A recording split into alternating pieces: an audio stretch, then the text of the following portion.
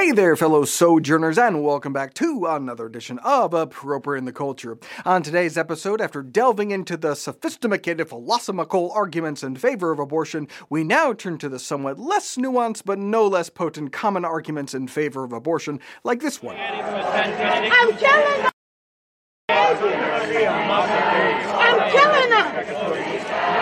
I'm killing the baby! Thank God for abortion!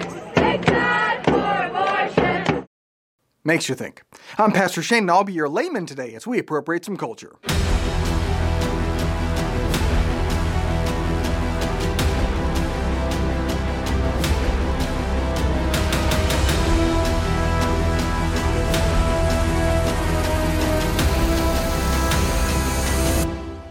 Alrighty, so we've already established the basic pro-life argument as a simple deductive argument, which is, all human embryos and fetuses are innocent human beings. Intentionally killing an innocent human being is murder. Murder is wrong. Therefore, killing a human embryo or fetus is wrong. The logic is sound internally, so any successful counter-argument has to demonstrate that one of the premises is false. And that's a good thing to keep in mind when you're dealing with pro-abortion advocates, because if you're paying attention, you'll notice that most of the time, they don't even attempt to address the premises, which is to say, they don't even attempt to address the pro-life argument at all. Exhibit A. God killed his son, why can't I? God murdered his son on that piece of wood! Come outside! Well, Jesus was 33 when he died. Is your mother still around? I think you seem to be having difficulty grasping the triune nature of God. Father and Son are very good and helpful descriptions to allow us to understand the depths of God's love and the degree of the sacrifice, but Jesus is God, so he's in on the plan. Jesus says in John, "The reason my Father loves me is that I laid down my life only to take it up again. No one takes it from me, but I lay it down on my own accord. I have authority to lay it down and authority to take it up again. This command I received from my Father." There also might be a slight difference between sacrificing your son to atone for the sins of the whole world and save the lives of many, and aborting your child because you want to go on all the rides at Six Flags. Slight difference. Also, Jesus was raised back to life again, so if you can raise your aborted baby back to life, maybe we'll talk. But until then, perhaps we should leave the God work to someone more qualified. Next. You're harming a life. I believe this is life. Well, some religions don't. So how about that? Our Jewish brothers and sisters, they are able to have an abortion according to their faith.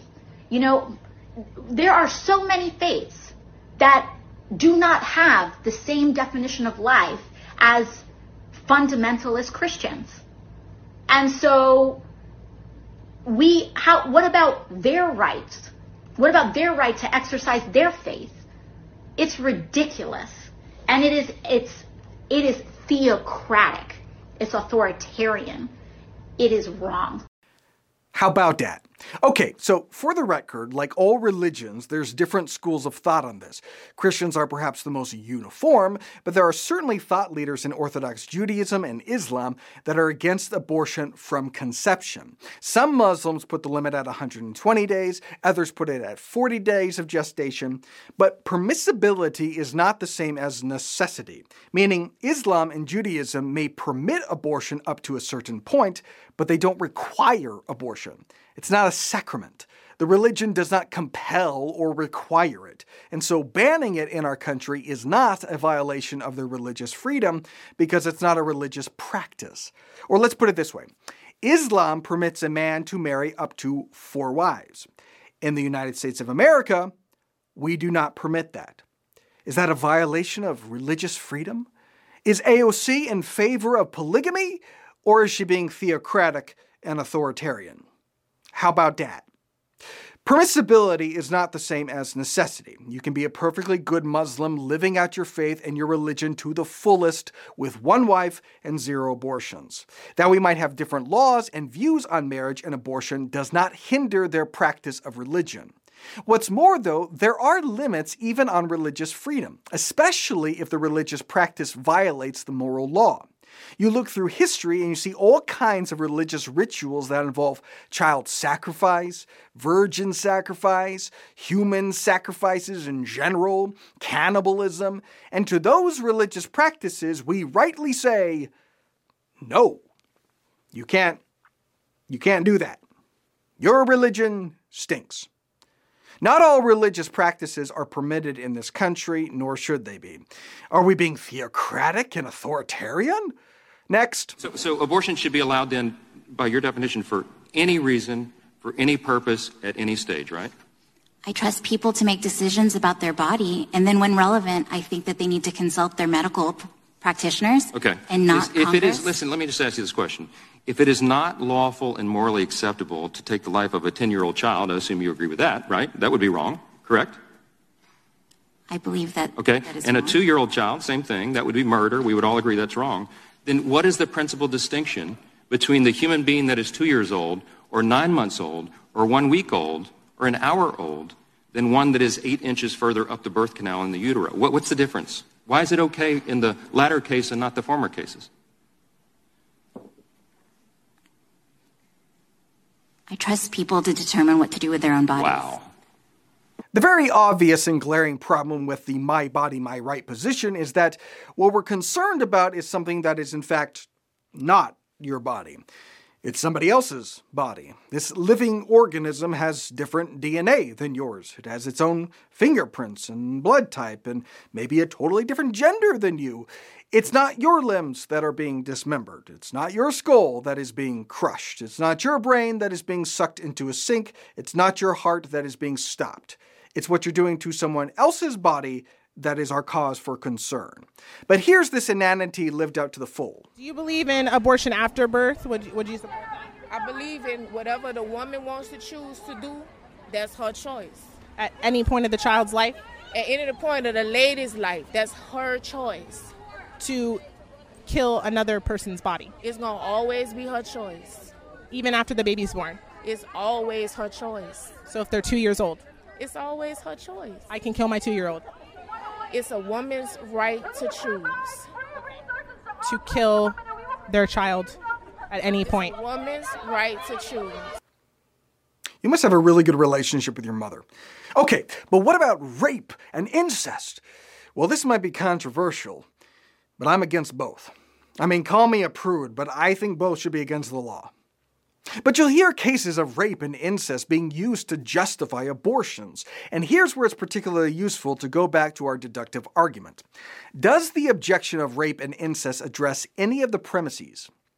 No, it's not addressing the pro-life argument at all. It's obfuscating and appealing to emotion. So on a practical, strategic level, here's the best way to handle that. They called is candidly and openly calling for a nationwide ban on all abortions with no exceptions for rape or incest. And if I've got that wrong, I would invite Ms. Foster to correct me. Do I have it wrong, yes or no? If we added rape and incest exceptions, would you vote for it? Okay, I reclaim my time, of course. I reclaim my time! It's a totally disingenuous argument, as that clearly demonstrates. Again, according to Planned Parenthood's own statistical source, less than 1% of abortions are due to rape or incest. So as a practical matter, as a matter of public policy, if we outlaw abortion except for instances of rape and incest, we would eliminate 99.9% of all abortions in this country. As a pro-lifer, I'd take that deal. With the pro-choice side, no. So let's stop pretending that this has anything to do with rape or incest.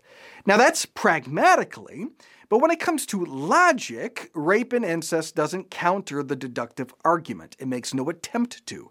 And as a matter of morality, I don't think you kill the sons for the sins of the father. I read that somewhere. Next. They understand that an embryo, that a zygote, that a non-viable fetus is not the same as an actual baby. Okay, a viable baby is a life that can survive outside of the mother's womb. Okay, very different. Viability. Okay, so what premise does viability address? Ostensibly, it's addressing premise number 1. They're not human beings because they're not viable. Well, what do we mean by viable? Do you mean that they can survive on their own outside the womb? Have you met a baby? They can't do anything on their own. They can't feed themselves, clothe themselves, bathe themselves, change themselves. You set an infant down and walk away, that's a dead baby. They are completely and totally dependent on others for survival. What do you mean by viable? They can breathe on their own? You're not human unless you can breathe on your own? If you're on oxygen, you. And don't get me started on these guys on ventilators. Less than human clumps of cells. Now, there's all kinds of situations and circumstances in which human beings can't survive on their own and need external intervention. People need all kinds of things to survive. Medication, insulin, feeding tubes, dialysis. Are they not human? The problem with viability is, as soon as we try to apply a standard to it, it suddenly disregards whole segments of humanity that we absolutely regard as human.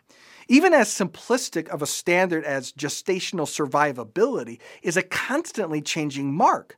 The earliest premature baby to survive is Curtis Means, born at 21 weeks. Still on oxygen, though. But as technology improves, survivability is only going to get better and better. There's a ton of work being done on artificial wombs, and we've clearly seen the progress of that. What wasn't viable even 50 years ago is viable now with the advancements of medical technology.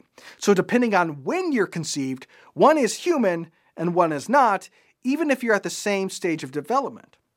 And not only that, but where you're conceived also matters. Premature babies born in, say, the Republic of Chad don't have the same degree of viability as premature babies born here. So premature babies in Chad are less human? Or don't develop into humans as quickly? Viability is not a good standard for humanness. The degree to which you're human really shouldn't be conditioned on technology. I wasn't human and then the iPhone 17 came out.